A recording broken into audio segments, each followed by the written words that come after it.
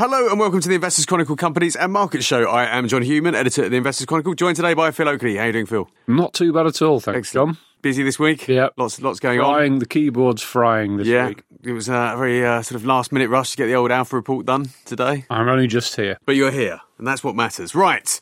What are we going to talk about? We're going to talk about some of today's news rather than what's happening in the past week. So BT have come out with some news today, which wasn't great. Unilever, also some news that wasn't great. And we're going to talk about Apple, which was yesterday? Wednesday? Yeah. And that news really was very, very good indeed. Let's start with the good news. Let's talk Apple. This is a company that just continues to defy the skeptics in that, it also flies in the face of, one of the old Jim Slater sayings that elephants don't gallop. This is galloping at a pace, isn't it? This is absolutely stomping. I mean, it's the world's most valuable listed company at $1.4 trillion. I know there are rumours that Saudi Aramco might be worth more than that, but that's... You've also got Microsoft nipping at its heels. It's been a two-horse race between those two companies. Yeah, so Microsoft is about 100 billion or so less.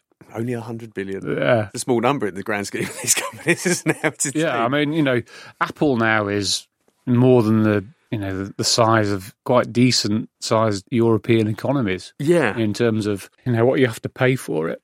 Yeah, I mean, are the shares expensive? They are. Every time I've looked at it in the past, they haven't been that expensive. No, now they're getting to. Yeah, this is a company that's been... The share price has essentially been driven by a big re-rating of the earnings.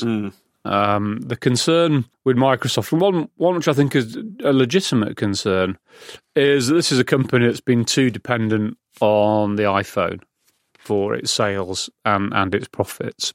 It's still very dependent on the iPhone. If we look at the results that have come out the last day or so, which are its third quarter sales, so it's where it makes its most money because it's got Christmas and Thanksgiving, and also it's usually the quarter that follows the launch of the new iPhone. Yeah, still 60% of revenues are coming from the iPhone, but they're growing quickly. So iPhone sales were up 7.6%. Yeah, they were up. Jump from a big number already.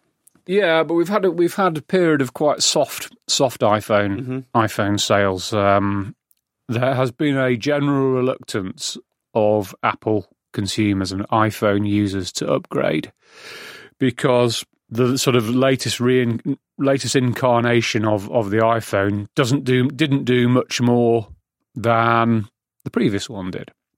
And you could argue that the iPhone 11 and the iPhone 11 Pro doesn't do that much more than what most users need it to do. It's got a funky camera. I actually own an iPhone 11. Okay. I treated myself to an iPhone 11 about 6 weeks ago. And I had previously had an iPhone 7. For me, the biggest wow factor on it is the battery life. I can get 2 days charge out of it. That's really important. I mean, I've got an iPhone 7. And yeah. The thing dies in half an hour. Yeah. And actually, I upgraded the operating system recently, and it's been doing lots of weird things, and it's probably pushing me to that point where I'm going to need to upgrade. That's ever the story with Apple products. Yeah, that's a cynical side to it, and one that I think potentially has had some merit to it. I mean, I've upgraded from a 7, and the battery life is just night and day, which is a good thing, but may actually end up being a bad thing because someone like me might look at it and think, right, this is great battery life, does what I want it to do. In 2 years' time or 3 years' time, I'll just get a new battery. Can you replace the battery? You can, yeah. Right. Apple do it themselves. It costs £50. Yeah. Rather than $700. Because batteries do wear out. Yeah, I've just changed a battery on my daughter who's got an old iPhone 6, and it's just transformed, her use of it. There is that scope that if people want an Apple product, they can change the battery. You can look at refurbished models, but refurbished models that Apple are trying to sell them for almost the same as new. So that's not really working out. I guess one of the big stories here is the wearables and accessory side of things. And before Christmas, we were talking about the little, what do they call them? AirPods. AirPods, little wireless headphone things. And I think they'd sold out. You couldn't buy them for love nor money before Christmas. I managed to get a pair for my son. And was he happy with them? Oh, yeah. I mean, you see everyone wearing them, and that's reflected in these numbers here. Wearables and accessories now 11% of the business, and growing very, very quickly. Up by more than a third. And, they've got, We've got the Apple Watch, which has been a hit, and these AirPods are, they're really good. Even I have a pair. You've got an Apple Watch as well. I have an Apple Watch as well, yeah, but I'm not a regular upgrader. I will keep hold of the stuff for quite some time. But it's interesting, you dig into this, and everything looks pretty good in terms of we've got the iPhone coming back, probably continue for the next quarter or so. You've got the wearables. You've got the services side of it, which is the likes of Apple Music, iTunes, iCloud subscriptions. You now got the Apple TV Plus, which I think is a dud. But generally, services revenue is growing quite nicely as well. But you're still looking at the bulk of the revenues and profits coming from the iPhone. And I think if you look, looking forward, and this is a sort of thing that gets lost in the noise. You look at the guidance. Apple's very good at giving investors pretty much a line by line guidance for its income statement per quarter. And there's a reasonable range out there on what the second quarter will be, which is anything from 6% growth to 21% growth. And at the top end has it making 14 billion of net income or after-tax profit. But people forget, whilst that would be a big growth on 2019, it would only just be more than what they made 2 years ago in the second quarter. And if you look at the forecast for Apple, I think net income forecasts for this year are around $57 billion. And if we look at 2018, they made $59.5 billion. But on a per share basis, this company is just furiously buying back its own shares. The earnings per share figure will be higher. Do we know how much cash has it got? It's a stupid number. I saw someone tweet it the other day, and I've now forgotten what it was. It's a lot. I can't remember. But it's hundreds of billions. It's in the hundreds of billions. Well, over sort of 100 billion. If you include all the marketable securities and stuff, and things. 140 is the number that's ringing a bell with me. I might be wrong. Yeah, but I think the thing is that cash is actually used to finance the day-to-day activities of the business as well. And some of it's been trapped up in various parts of the world. Apple's got $90 billion of debt offset against that cash pile. But I think the point I'm trying to make here is that it's a great business with great products. It's got 1.5 billion of active devices. It's got a huge ecosystem where the customers are very sticky. But actually, in terms of levels of profitability, this business is no further on than it was 2 years ago. What we've seen here is a business where the price earnings multiple attached to the profits has probably doubled. We're now Apple could be bought for a low teens or even less than that. It was less than that when I first looked at it, which was about 7 or 8 years ago. I mean, you could have, even not so long ago, you could have bought this on 11, 12, 13 times earnings, and now you're looking at paying up 25 times. So you've had this massive re-rating. People, rightly or wrongly, people trust the business. They trust this. They trust the 1.5 billion active devices, and the owners of those devices will keep replacing and upgrading, and that Apple will be able to sell more stuff to them. But I would just take a bit of a step back from this and just actually look at instead of the per share numbers, which are being boosted by buybacks, just look at the actual overall level of profitability. And we're no further on, as I said, we're no further on than 2 years ago. And the other thing to bear in mind is when you're buying back your own stock at 11, 12, 13, even 15 times earnings in a market environment or an economic environment where money is cheap, you can enhance your earnings per share quite nicely through buybacks. When you start paying 25 times earnings, the incremental effect, the benefit to earnings per share by shrinking the share, you're buying fewer shares for each dollar, and therefore the ability to really turbocharge your earnings per share growth at a higher price, it just makes normal sense. You're getting less bang for your buck. So there's a quality of earnings per share growth here issue, and I just think 25 times earnings for a business is not it's not storming home. It's still very, very reliant on a product that is really sort of incremental improvements rather than anything that's revolutionary. And then you've got issues like, where's the growth going to come from? And I think if you're looking for one real sort of big issue in these sets of results, look at the Chinese, the sales from China. There's it's just not there. Apple cannot crack the world's biggest country. Yeah, well, China has a lot of its own indigenous vendors. Who are pretty big names. Huawei being obviously the one that's in the news this week for very different reasons. But perhaps not having cracked China is going to work in Apple's benefit for the time being, given what is happening there in the last few weeks. It makes a lot of its stuff there. That is true.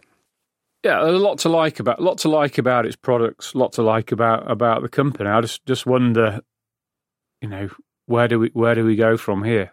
Yeah, could have had this conversation a year ago, and it's gone up. Well, indeed, it's a conversation that's been had many times over recent years. Even as far back as when Tim Cook took the lead job there. But it has continued to gallop. Maybe galloping will get a little bit harder for Apple from here on in. I think the one positive thing is to say, if you look at the profit margins, the services business has much higher profit margins than the products business. But there's a lot of people going after the services side of things in different ways. This isn't a company that's in your fantasy SIP. Apple, no. You've got, your tech plays Amazon, based on the cloud business there. Fantasy SIP continues to do well. Not bad. How's the UK quality portfolio doing? All right. Should we talk about something that's perhaps of lower quality? Where should we start? BT? Or do BT. Let's talk BT because they've had some numbers out which show their business is continuing to struggle. A year ago, I sort of had a moment of madness where I thought that BT could get turned around, and now I realise, with the benefit of hindsight, that I was utterly foolish to think such a thing. I think this company's in real trouble. It's not going to go bankrupt or anything like that. I just think from a shareholder's perspective, there is no growth in this business. It is selling products that are commoditized, that have a lot of competition or are regulated. And the money it makes from those products have to feed a large debt pile and a pension fund deficit. And some very, very significant capital investment commitments.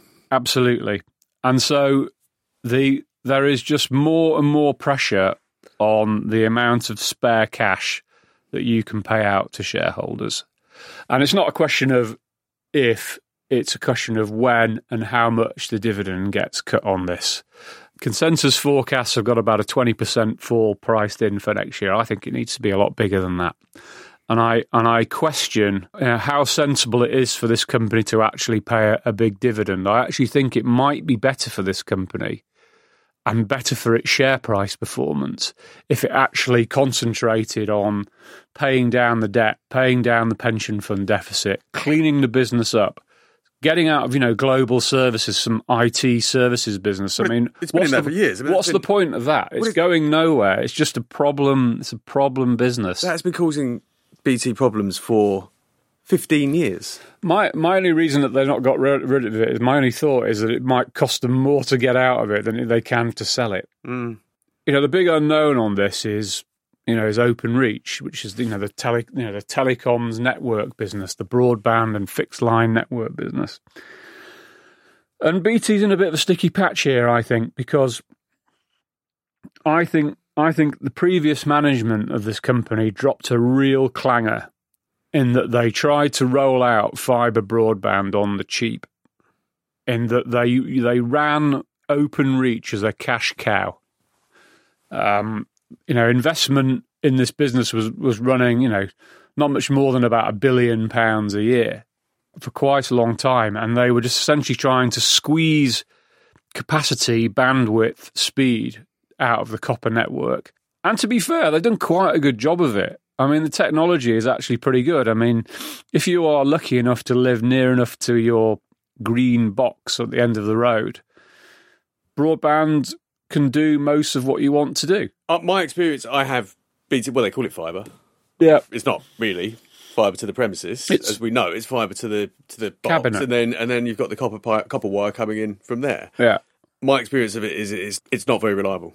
Okay. So some days it's good. How far are you from the green I cabinet? haven't checked actually, but I can't be that near. I don't actually know where it is, so I can't be that near to it. And we just get times where it grinds to a halt. We're about 300 meters from the cabinet, and we get pretty good speed. We get about 60 megabits per second. I just don't think it's not the future of where this technology needs to be. No, I but think that's the point you're making about rolling this out on the cheap. I am, but they've actually done. I mean, if they look at what they've done with copper now, they have this technology called G-Fast, which can deliver over 100 megabits per second, maybe up to 150 megabits per second. But if you're looking at future proofing and providing a service that can serve people well for years into the future, and we're talking about something which is fundamental to the well-being and competitiveness of the UK economy as well here, then you need fibre to the premises or fibre to the house, whatever you want to call it, and that's a sort of 300 megabits per second plus type speed. And BT is aiming to get 4 million premises by 2021, and it wants to get to 15 million by 2025, but it's only going to do that if it can get a return on its investment. And obviously the capex is going up at the moment to do this 4 million, and it wants some guarantees from Ofcom. It wants some guarantees from the government on things like business rates, because there are business rates involved here with this infrastructure, that it can make a turn on this. The problem is that BT's not the only game in town with this anymore either. I think it's in terms of Ofcom, it's arguably BT as a whole, not just Openreach, has arguably had a bit of a sort of easy ride from the regulator over the years anyway. Yeah. The very fact that Openreach and BT are still part of the same company shows that it's had an easy ride, and the fact that it's running it for cash highlights why BT was... It's not doing that now. No, but it was. Oh, it was, absolutely. It was, yeah, absolutely. I always thought that relationship was odd. Separate the infrastructure and have marketing companies selling services. That's what's happened. That's how you get a proper functioning market here. Yeah, and it's not. There are other companies out there, City Fibre, Vodafone, Virgin Media is already doing bits of it. I'm sure for the right price, Virgin Media would go and dig up the roads to do fibre to the premises. The other thing that BT's got, though, it's a bit like Royal Mail in some ways, and it has this universal service obligation, which hamstrings it with a lot of legacy costs. Well, I'm sure our new government will make the right decision on this. It's proving adept at doing so. Since winning the elections this week, it's upset quite a lot of its voters. Yeah, but it's difficult. I think the bottom line here with BT is that it's difficult to see a way out of this, and the shares are down quite heavily this morning. Which is Thursday for those of you listening, not on Thursday. Just don't buy the shares. It gets talked about as a potential takeout, doesn't it? With France Telecom or Orange or whatever it's called these days. Surely they're all in trouble as well, and they'll be able to see the problems facing. They're all BT. facing the same issues. There's no pricing power in this market, and you're trying to sell products that lots of people are allowed to sell now because they've got access to the network. And they've all got huge debt loads. So the money is going to pay the debt. It's not going to pay the shareholder. And I don't see that changing anytime soon. Yeah, very tough business. Should we talk about Unilever, which also had some numbers which were not great, and you've been kind of waving a bit of a warning flag over this one for a while. Yeah, I mean, we had this discussion last week, didn't we, when we talked about brands and PepsiCo, and PepsiCo is one of the brands that I have a bit of faith in, and Unilever is one of those companies that I don't really have a strong conviction that this company can really thrive and prosper over the long haul. It is a big, lumbering, consumer-branded giant, and it is facing the issues. Obviously, we discussed the issues last week. You've got niche, young, up-and-coming brands taking on. You've got this private label thing, which is, I think, one of the strongest forces in retail, certainly in consumer, and one of the biggest threats to brands out there.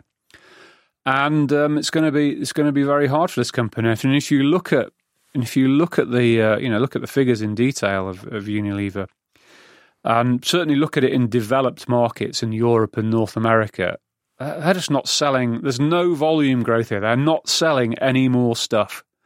Even when they're cutting their prices, they are not selling any more stuff. And at the moment, Asia is bailing it out. This is where the growth is. And the Asian business, despite there's been problems in India, in the Indian market, we saw a big slowdown in growth in the last quarter of 2019. This business is bailing it out. And then if you look within the sort of divisions, home care had a very good year last year. Food, which I think is where there's a lot to worry about on the food brands. That's where I think niche competitors, the private label, can do it. And even on, beauty. I know it sounds a bit boring, but you only have to walk around your local supermarkets now and see the beginnings of quite significant investment in cosmetics, healthcare products, and not the sort of cheap and cheerful end of the market either, but actually trying to create an image, a brand image within the private label at a price which is significantly below what they're trying to sell for. What the likes of Unilever are trying to sell: moisturizers, deodorants, shampoos, that kind of thing. And we're not seeing a collapse in this business yet. But I worry about its ability to withstand this kind of change in consumer choice that we're seeing. So the shares, I mean, basically, so we're not seeing collapse, but we're not seeing much growth either, and yet we are being asked to pay nearly 20 times earnings for the shares. Yeah, and I guess that's the mismatch here. Well, I think they look at it. This is a business. You look, you're 20 times earnings for a business that's growing its underlying sales at less than 3% a year. That's not right. Okay, so you've got the company that was on the end of a takeover approach, 2 and a bit years ago? So essentially what it's been trying to do is do the things that a private equity would have done, the buyer would have done, which is zero cost budgeting and that kind of thing, and getting the margin up and that kind of thing. That road runs out eventually. And it's like any business, doesn't matter, Unilever, any business, you have to have revenue growth. And the guidance this morning is their target is to grow it in the 3 to 5% per year, which is not fantastic. But you're looking at a business here with 52 billion euros of sales. It's very hard to make, unless you're selling cloud computing. It's very difficult to, for big businesses to get a lot of extra sales. But they're now saying that, they think that it's going to be less than 3% for the first half of the year. And if it picks up in the second half, and you always got to be worried when you get this second half weighting type issue. If you look at these forecasts, they are for an acceleration in revenue growth, or certainly like-for-like sales growth. So that's kind of optimistic. Well, I think I mentioned in my report, I think the risk of profit downgrade here. And I think it's very easy to just look at the sort of superficial, headline figures of a business. I always encourage anybody who's owning individual shares outright. You need to try and understand where these numbers are coming from. You want to see growth coming from revenue. And what we're seeing here is a very, very weak revenue line. If you look at the earnings per share line, which was, I think, 8.5% up, the underlying growth was actually not bad, but then you had a couple of percent coming, you had about 6.5% from the underlying, 2% coming off from the sale of the spreads business, and then the remainder came from a favourable currency and a share buyback. So that 8.5% earnings growth was, okay, if you charitably say there's 6.5% there, but actually it was about 4%. And we all know that currencies can, I think if you look at constant currency, I think it was about 5%. So if we take out the buyback, which was about 2%, the earnings here are 3%.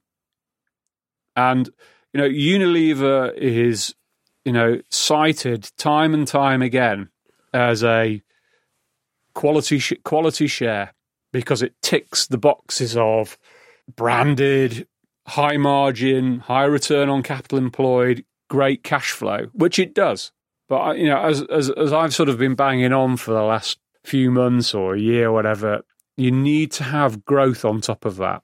Those are great ingredients to have, but unless you can marry them up with an ability to grow and grow from a revenue perspective, then I think you can end up with a disappointing investment. That's my fear with Unilever. This feels like a genuine example of elephants not being able to gallop.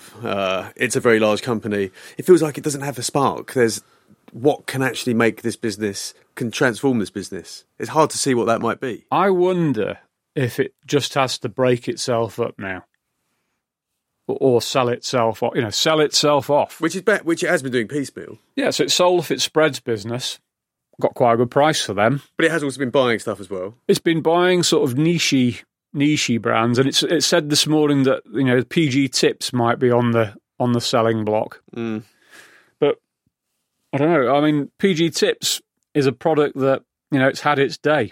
Yeah. I still don't drink PG Tips. I'll drink. I'll drink stuff I can buy off the internet. What do we drink? I don't even know. Own label, I think. Yeah, you can drink own label. I mean, but it's tea's tea.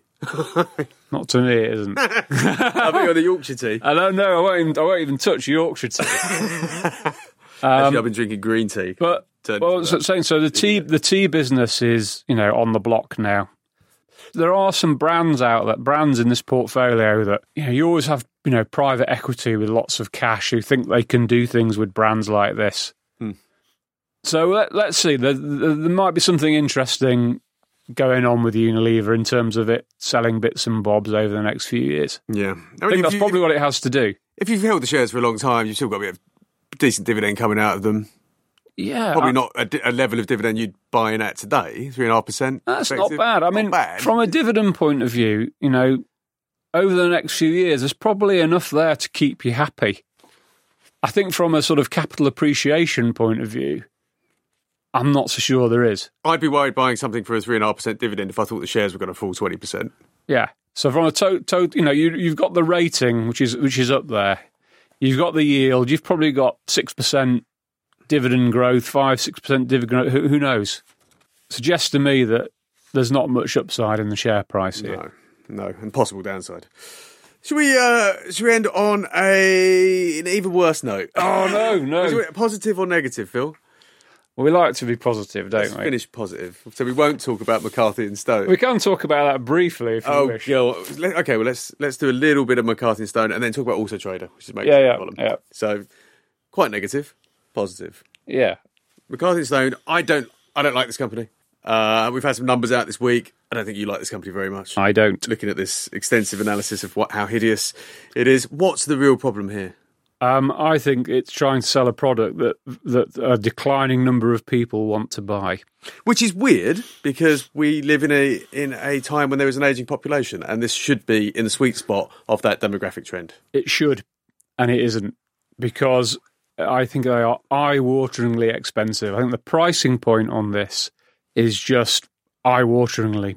It's just shocking, in terms of what you get for your money. The problem is if you buy McCarthy and Stone, flat, apartment, whatever, home, the average price is about £300,000.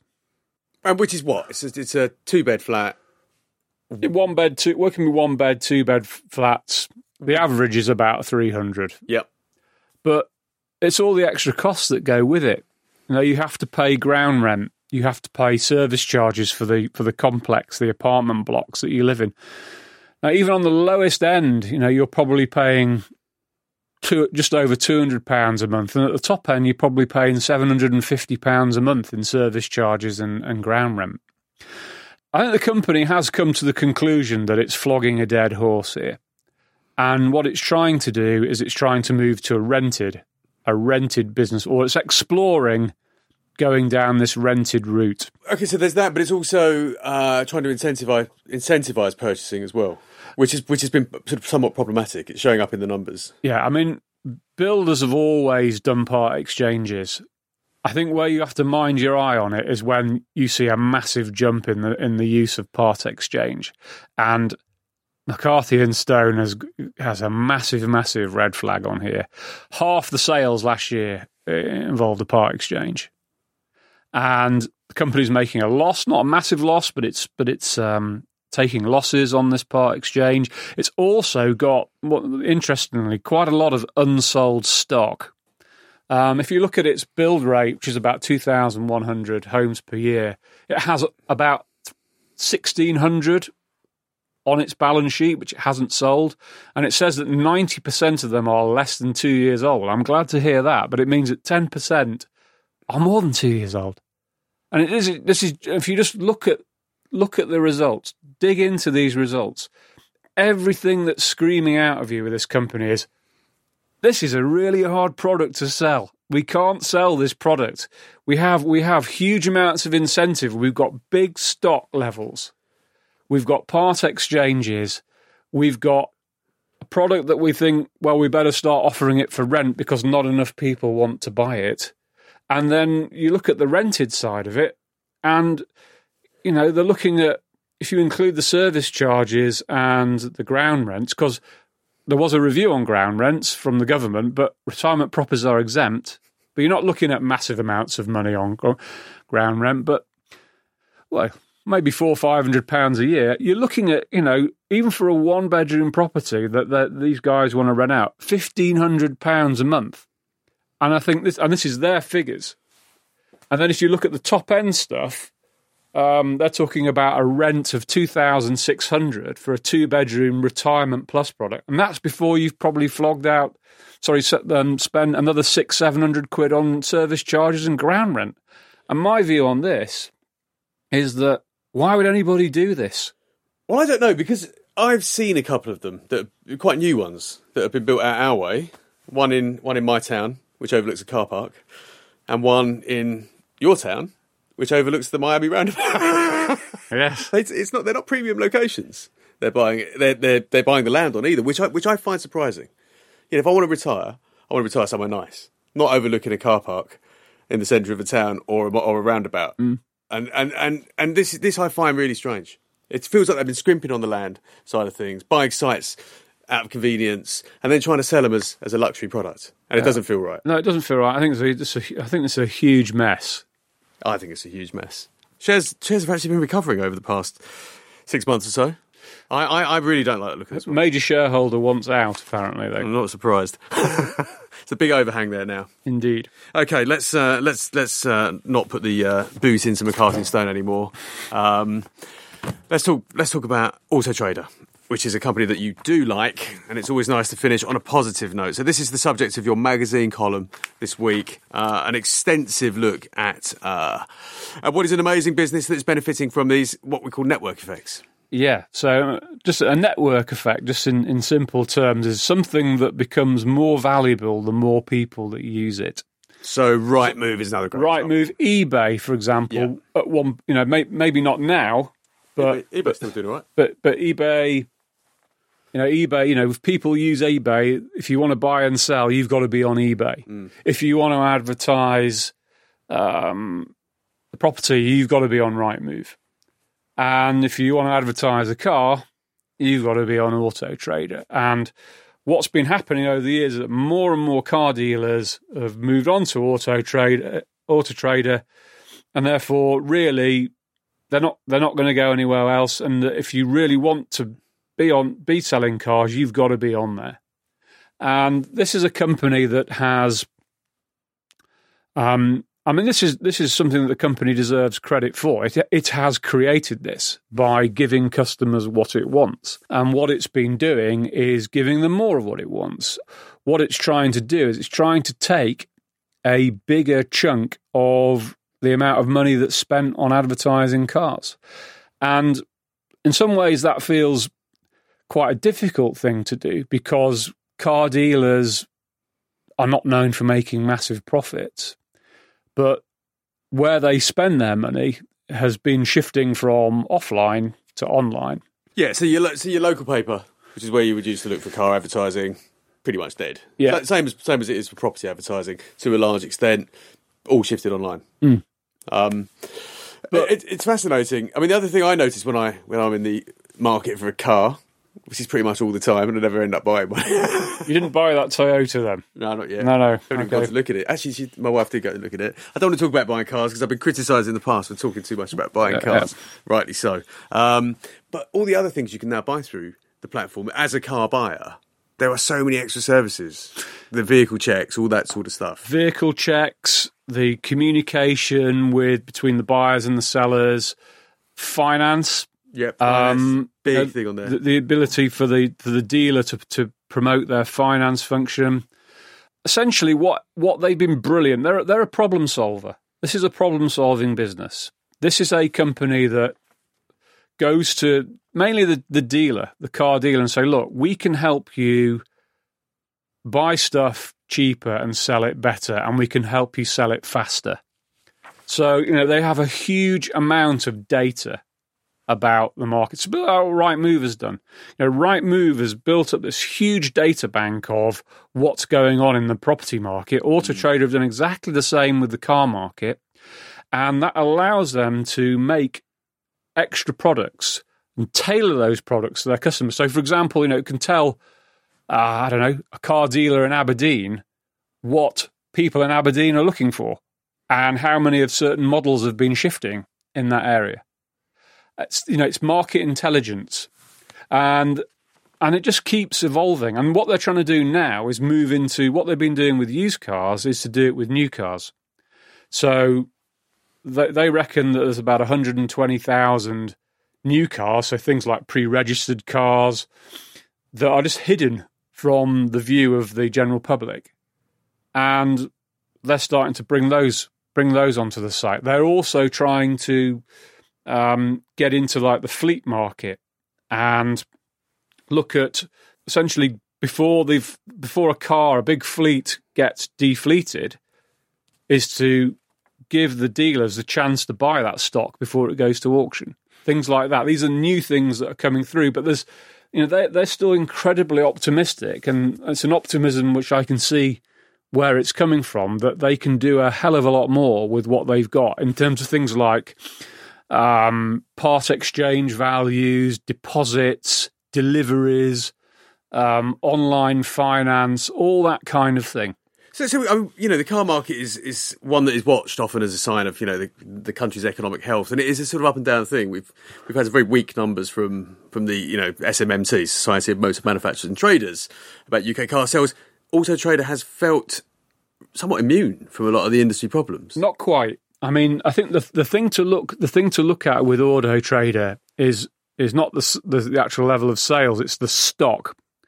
It's a stock-based business. Mm-hmm. What I mean by that, it's the number of cars that are being sold. So what's happened is, even though the market's gone through a soft phase, the actual what's called the UK car park has actually been growing, and it's up to about 35 million. And there's about 10 million transactions per year. About 8 million of them are used, 2 million, roughly 2 million new, 8 million used. So that would suggest so we should still be somewhat circumspect about the health of the overall car market when looking at Auto Trader. Yes, there is it's not immune from what goes on. And, if there are fewer cars being advertised, because obviously the dealers don't want to have too much stock, that is the death of the used car trader. That will mean fewer adverts through Auto Trader. What Auto Trader has been very good at doing is, because it has such dominance, because it's got this level of customer engagement, audience engagement with the market, so much better than eBay. It's just, I think eBay has got about 11% in terms of advert minutes and that kind of thing. Auto Trader's got 75% of the eyes in this market.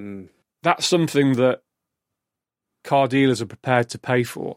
So one of the things I go into in the magazine article is how they've been able to increase prices, but also get dealers to buy more premium products and services and drive the revenue per retailer up. But what's even more impressive than that is they've done it without increasing any of their costs. Well, it's operational geared. I mean, it's a network. It's an IT data business. It's like Rightmove. Yeah.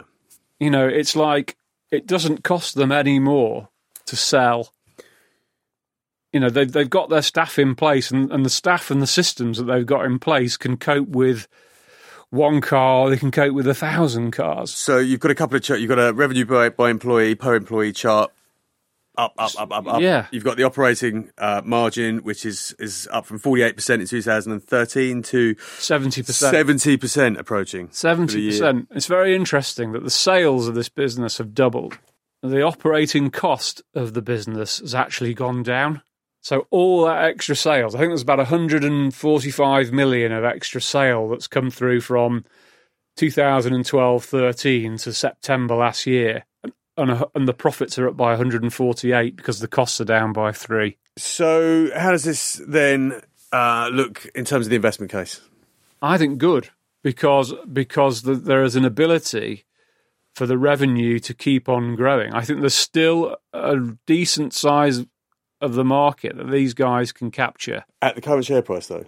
At the current share price, I mean, what you're looking at, 23, 24 times earnings, coming down to 20 times within a couple of years.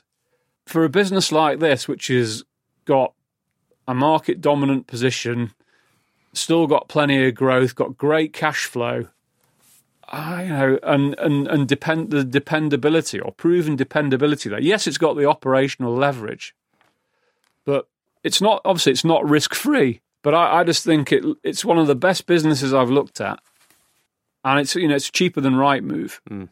Genuine quality. And I'd probably rather have exposure to that than Rightmove. Yeah, you do have this in your UK quality portfolio. Yeah, have you got Rightmove in there as well? Yes, you do. You've got them both. Yes. Well, why not? Why? That's the whole point of that portfolio. I mean, as you've said before, UK quality companies somewhat thin on the ground. The portfolio is somewhat of an experiment as much as anything else. Yeah. And it's doing okay.